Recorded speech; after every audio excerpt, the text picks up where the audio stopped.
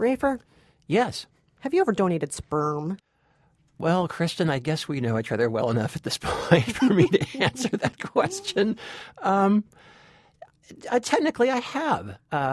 Really? Yes, to create my firstborn child. Oh, come on, Rafer. Well, what? It's the same. Oh, cut it out. The same Mr. process. Touchy-feely. Oh, no, it's not the same process. Let me tell you. Let me just tell you, it was no more romantic than your average sperm bank donor, I'm guessing. Boy, that was a humiliating experience. Was somebody else in the room with you? They might as well have been. God, that was so awful. It was so. They give you a bunch of porn. They put you in a room. Do they ask what kind of porn you're into? Do they say, like, are you more into butts or boobs? Yeah, they give you a whole bunch of porn. I was like, do you guys have any more butt porn? Where's that butt porn you had last time? Because I had to do it more than once. And you got to ask the nurse. And the nurse says, "Oh yeah, I'm so sorry. Yeah, here you go." That was really one of the most sort of humanity stripping experiences I have ever gone through. I did it for my kid. Do you have low motility? Is that why? Did you have to? You know what? It was one of those mysterious things. They couldn't answer why. And then we had William, my firstborn. A couple years later, we thought, all right, look, we're going to let God roll the dice with the universe. We're going to pull the goalie, see what happens. And in 3 months, my wife was pregnant. With Nicholas? Yeah, with Nicholas. Wow, that's amazing. First time, almost 3 years. Holy Toledo. Second time, bang, done. Wow. And now you have these beautiful kids. When I want to, I can be fast. I'm sure your wife really appreciates that. And I'm so sorry. No, well, it's your fault for asking the question, Kristen. Well, obviously, I'm asking you this question, not out of the blue and not to humiliate you, but because there's a big movie release this week called Delivery Man. I'm going to have some questions for you about this movie, too, Kristen. All right. Well, I'm looking forward to answering those questions. I'll deliver. But first, First, let's introduce ourselves. I'm Kristen Meinzer, producer for The Takeaway. And I'm Rafer Guzman, film critic for Newsday, and this is Movie Date. Boom, boom, boom. You giving your love to me, special delivery. So the first movie we're going to talk about that prompted your completely evasive question, You Kristen, love answering those kinds of questions. I do. I kind of do.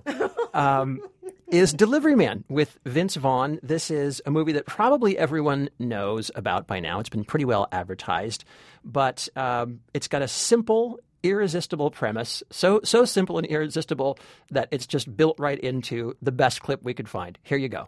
Certain complications arose, which meant that for a period, Mr. Grabowski-Levitt gave your sperm to all the women in his clientele. You have sired 533 children, and 142 of them wish to know your identity. What? You are the biological father of 533 children. There it is. That's the premise. And, of course, what happens afterwards is Vince Vaughn, as David Wozniak, goes on to maybe try and get to know a little bit, without revealing his identity, get to know these kids that he has sired. And part of his motivation for doing that is because his girlfriend, Emma, played by Colby Smulders, has also gotten pregnant, and she does not believe that he is father material. Little does she know. So he's going to try and prove her wrong. That's the hook. It is a great slam bang hammer of a premise. What? No, I do have to say, at first the title I was like, Delivery Man. He was never there with any of these kids. He didn't deliver any of them.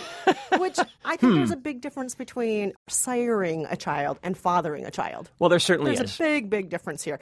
And I have to point out, the main deliveries he does in the movie, he delivers meat for his father's butcher shop. Right. He's a truck driver. Yeah, he's, a 40-something guy who still kind of works for his dad. And I say kind of because he's the worst employee of all time. Right. He's very, very, very bad. Yes.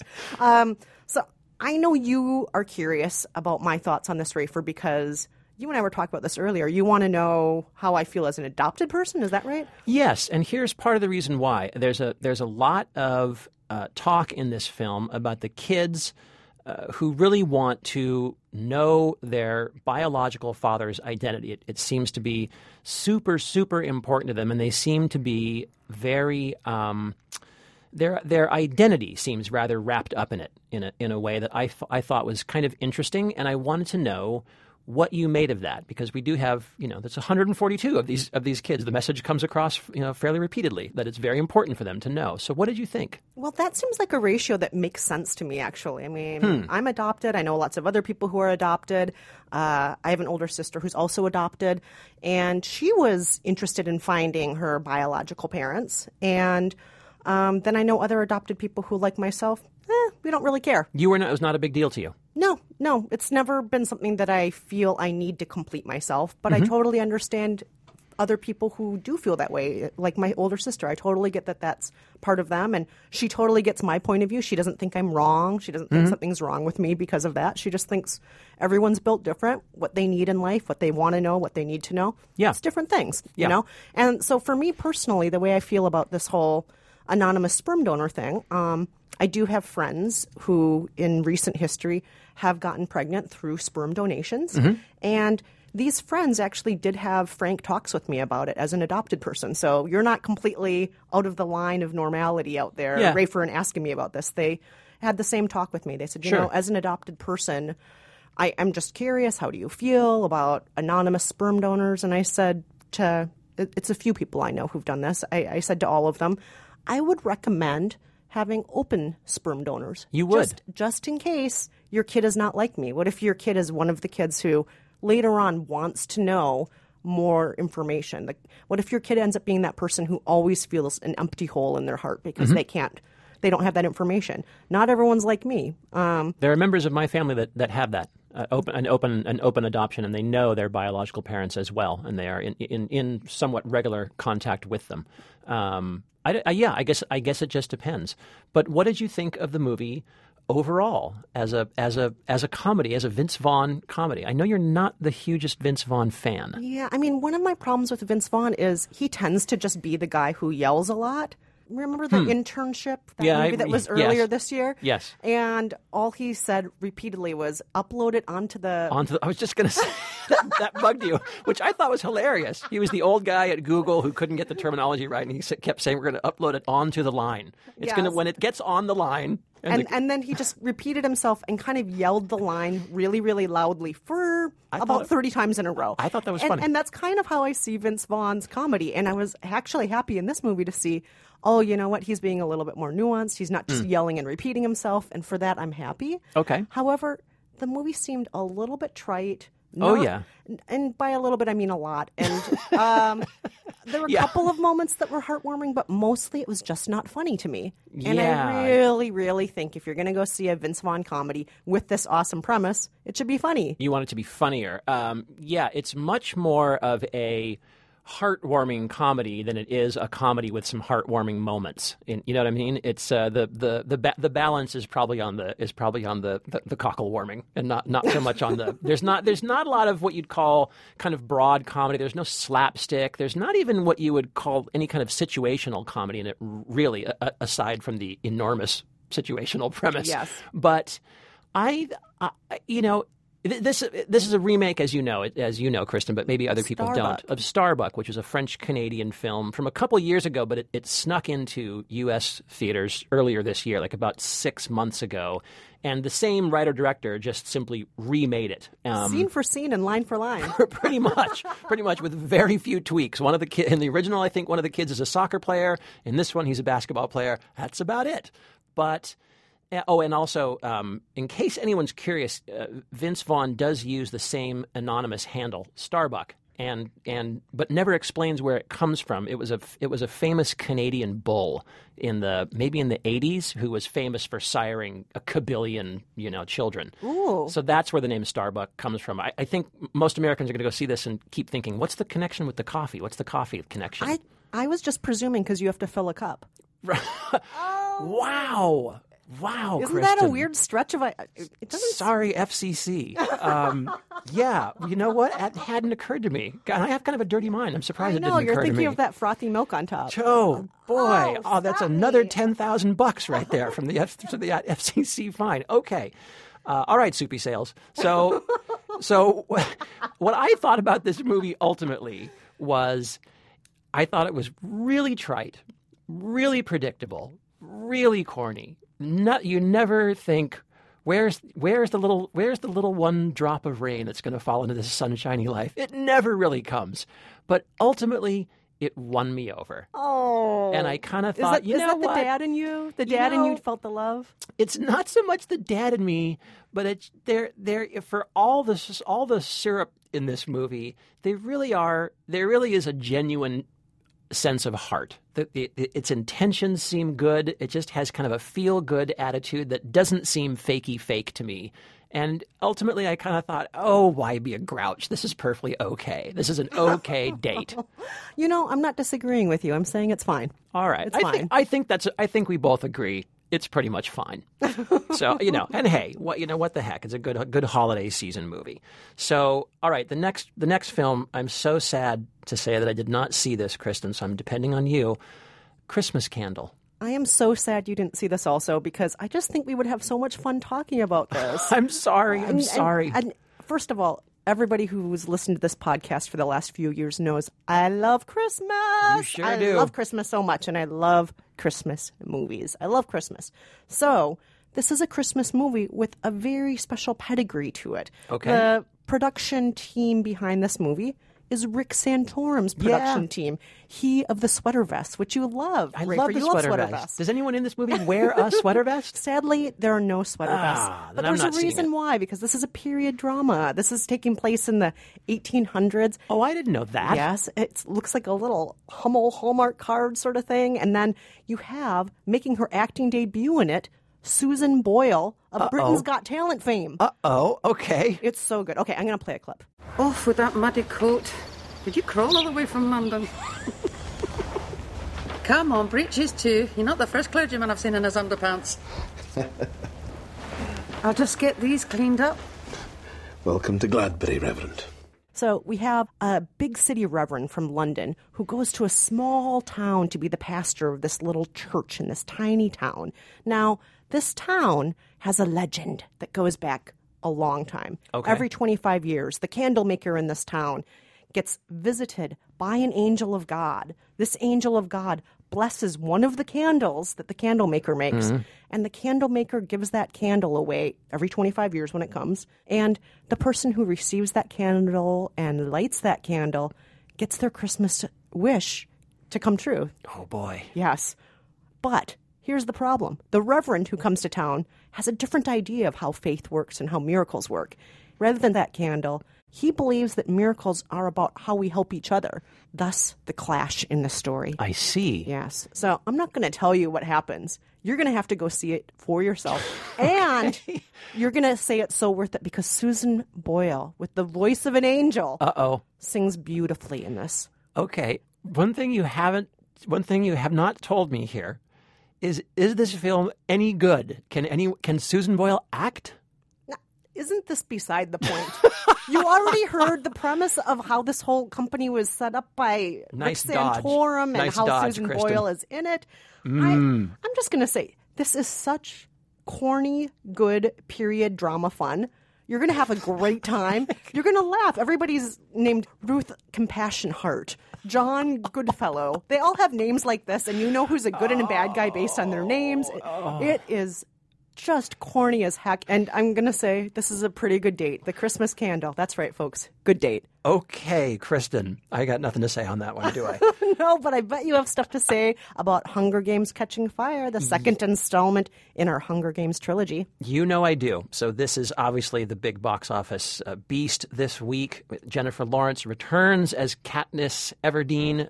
Josh Hutcherson returns as Peeta Mellark, her maybe boyfriend and survivor of the previous Hunger Games in the tyrannical regime of Panem. But this time, they're being brought back in by the evil President Snow, played by none other than Donald Sutherland. He thinks that Katniss is becoming a bit of a populist icon, that maybe she might be fomenting rebellion in the regime of Panem, and he's thinking if he forces her and Peeta to compete in what's called the Quarter Quell with past Hunger Games victors who are older, smarter, more experienced, maybe she'll just be put out of his misery. Here is a clip. You haven't hurt people, Katniss. You've given them an opportunity. They just have to be brave enough to take it. We have to go, Gale, before they kill us. They will kill us. What about the other families? Huh? The ones who stay. What happens to them? People are looking at you, Katniss. I don't want anyone looking to me. I can't help them. Now, Kristen, I think you and I both liked the first Hunger Games, Oh, correct? yes, we did. Yeah. I really, and you also know I loved the books. I read all Yes. 3 of the books in about a week. I just loved these books. Love a strong female hero, as you know. Always Indeed. into a strong female hero. And I will say this second installment might not be the easiest to follow if you haven't seen the first movie. I would agree. But I think that's always the curse of the middle movie. Right. Empire Strikes Back is very famous for that. Yep. But it's always the curse of the middle movie. What is going on here? But Yep. I would recommend seeing the first one. And this movie, I would say, if you've seen the first, this is actually a better movie, in my opinion. I think it looks better. I think the first one had a lot of problems with CGI and green screen stuff just looking a little too fake. Okay. And I would say that this time around, it just seems more nuanced and it seems more adult. It seems less like good guy versus bad guy, but that there's different layers with people. And you see that with some of the secondary characters, like Hamish Abernathy, who is played by Woody Harrelson. He's the mentor, basically, to Peeta and to Katniss. I thought his performance was a little less loony in this one and a little more grounded and more you could empathize and relate to him slightly more in this one. I'm also thinking of Elizabeth Banks as Effie, who's their chaperone. She's much more nuanced. I think all the characters this time around have more layers to them than in the first movie. What did you think of, because this was the big news for this movie, the addition of Philip Seymour Hoffman, as playing the role of Plutarch Heavensbee, who is the new game maker because Wes Bentley got killed in the last one. All right, I will say this. Every time he was on screen, I laughed. I laughed because it just felt like Philip Seymour Hoffman said, fine, I'll be in your movie, but I'm not going to dress like it, and I refuse to do my hair like it.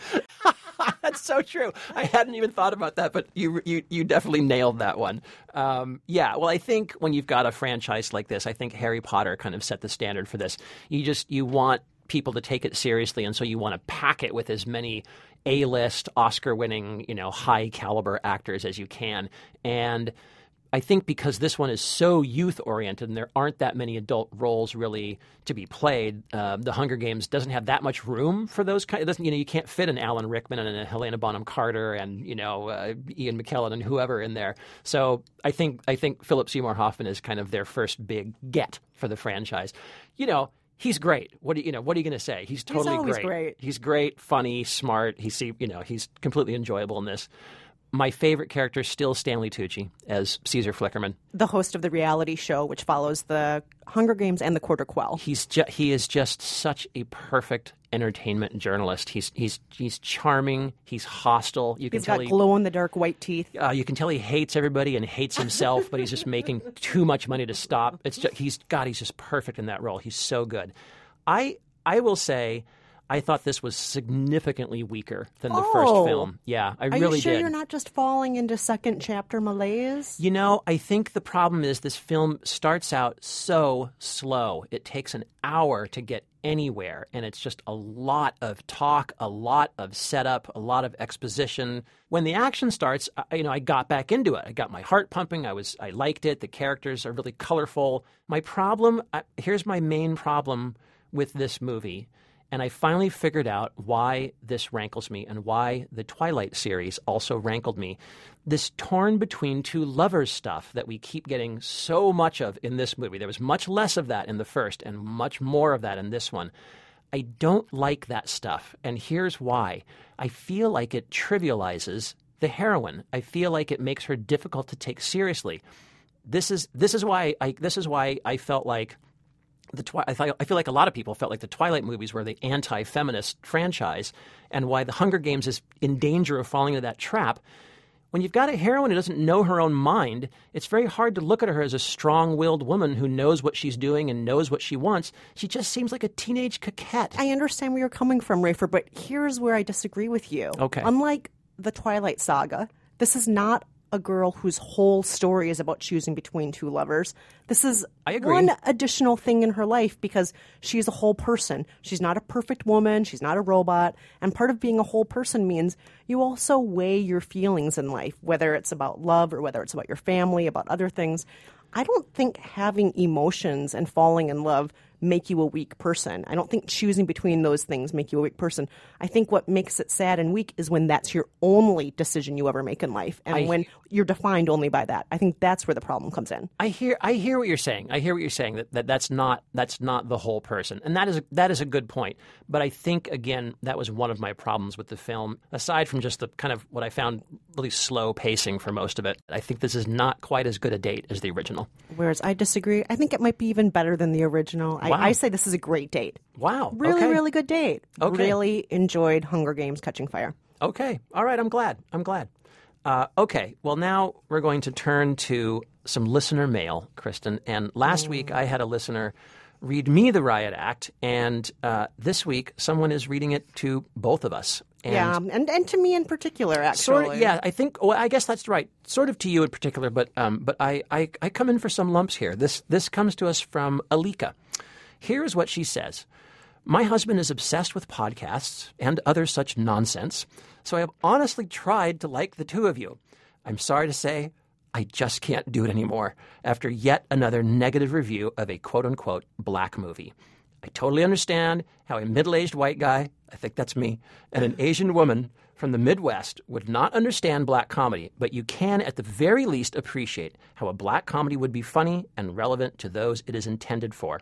I was at least glad that Best Man gave me an opportunity to genuinely have fun at the movies while looking at some people that resemble me. Your characterizations of the movie as a, quote, dysfunctional family holiday story shows how little you really understood the plot from its inception. I personally feel you are overlaying a trite and cliched home for the holidays white movie plotline to try and categorize this movie because you simply didn't understand it. Your show is dribble. And I can invariably predict what your opinions will be, especially regarding movies for people of color. In short, do better. That is from Alika. And since I went on my emotional tirade last week, I'm going to let you handle this one, Kristen. Well, as always, we love it when you write and call in. So, Alika, I totally agree. Thank you so much for writing. We love when people listen closely enough and feel deeply enough about what we're saying to feel the need to write in. So thank you. I have to point out that your letter was about 5 times longer than this. We had to do an abridged version of your letter. Edit. Yeah, we edited quite a bit just for time, but not for tone and not for content. And we hope we kept all the points in that you wanted kept in there. So first and foremost, I want to agree with you that there are not enough movies with all black casts or even half black casts. And I think that as we've seemingly become more enlightened over the last decade or so, and we've seen more integrated casts, like on TV we have Community or we have Parks and Rec, and in the movies we have Grown Ups, The Watch, Hot Tub Time Machine, these kind of integrated casts.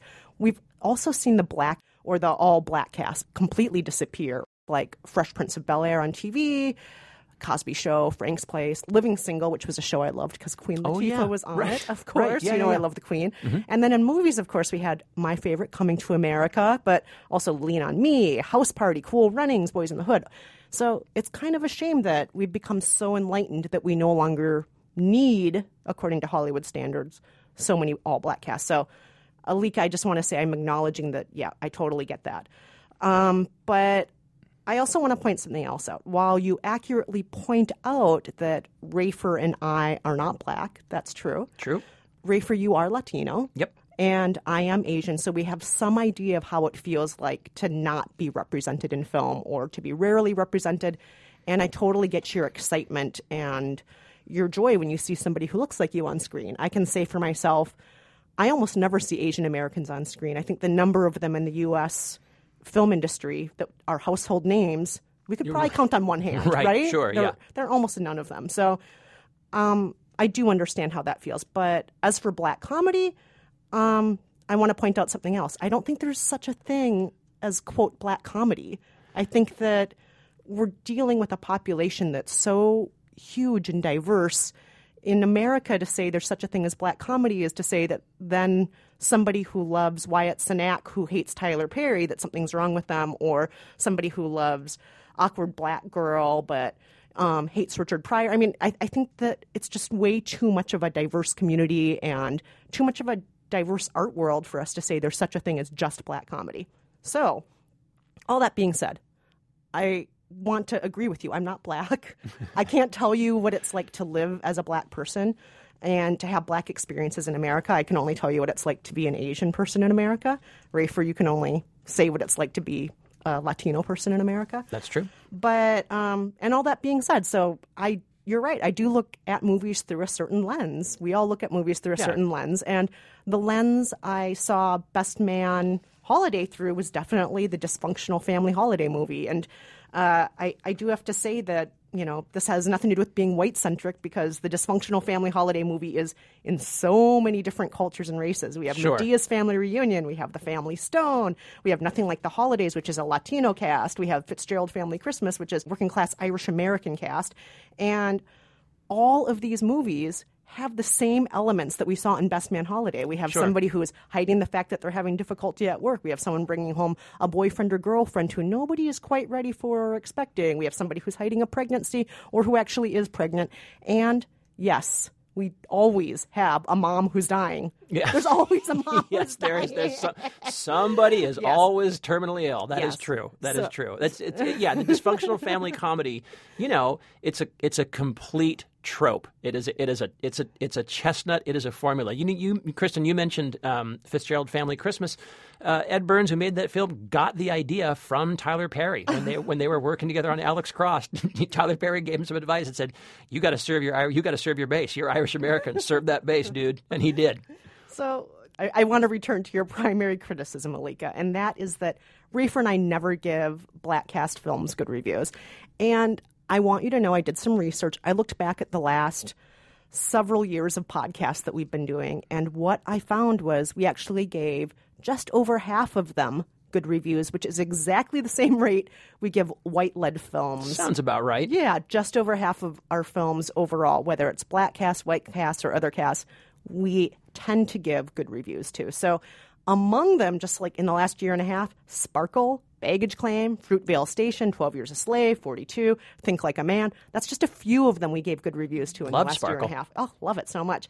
And I also want to point out that you might not have heard the whole podcast last week, because you would have heard that during our movie therapy session, not one but both of the movies I recommended had Black leads. One was Last Holiday and one was Do the Right Thing by Spike Lee. So That's right. All that being said, please, Alika, I just want to reiterate, I want to make clear, Rafer and I always do the best we can. Sometimes we mess up. We're not perfect. And we always try to explain and apologize when we do mess up. And we love it when you write in to point out things to us. But please, if you could, just listen back a little bit and maybe give us the benefit of the doubt. And call in. Call.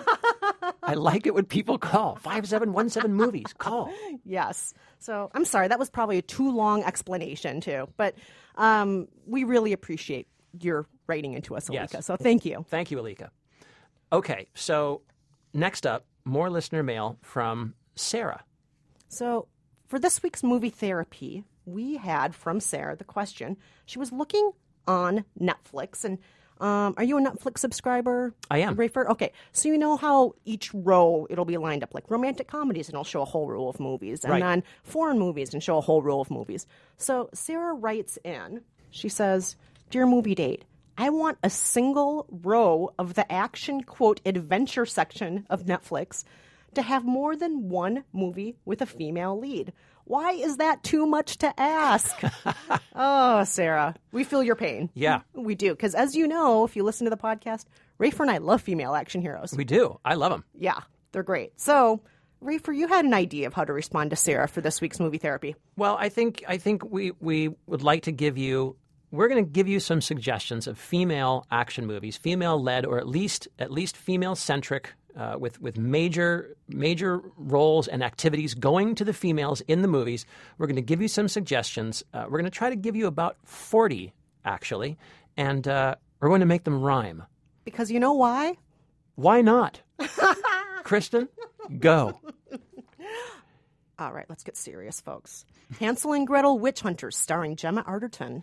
You'll get more chicks in Kick-Ass 2, but I also like Kick-Ass 1. Hannah is so-so, but you'll see Saoirse Ronan.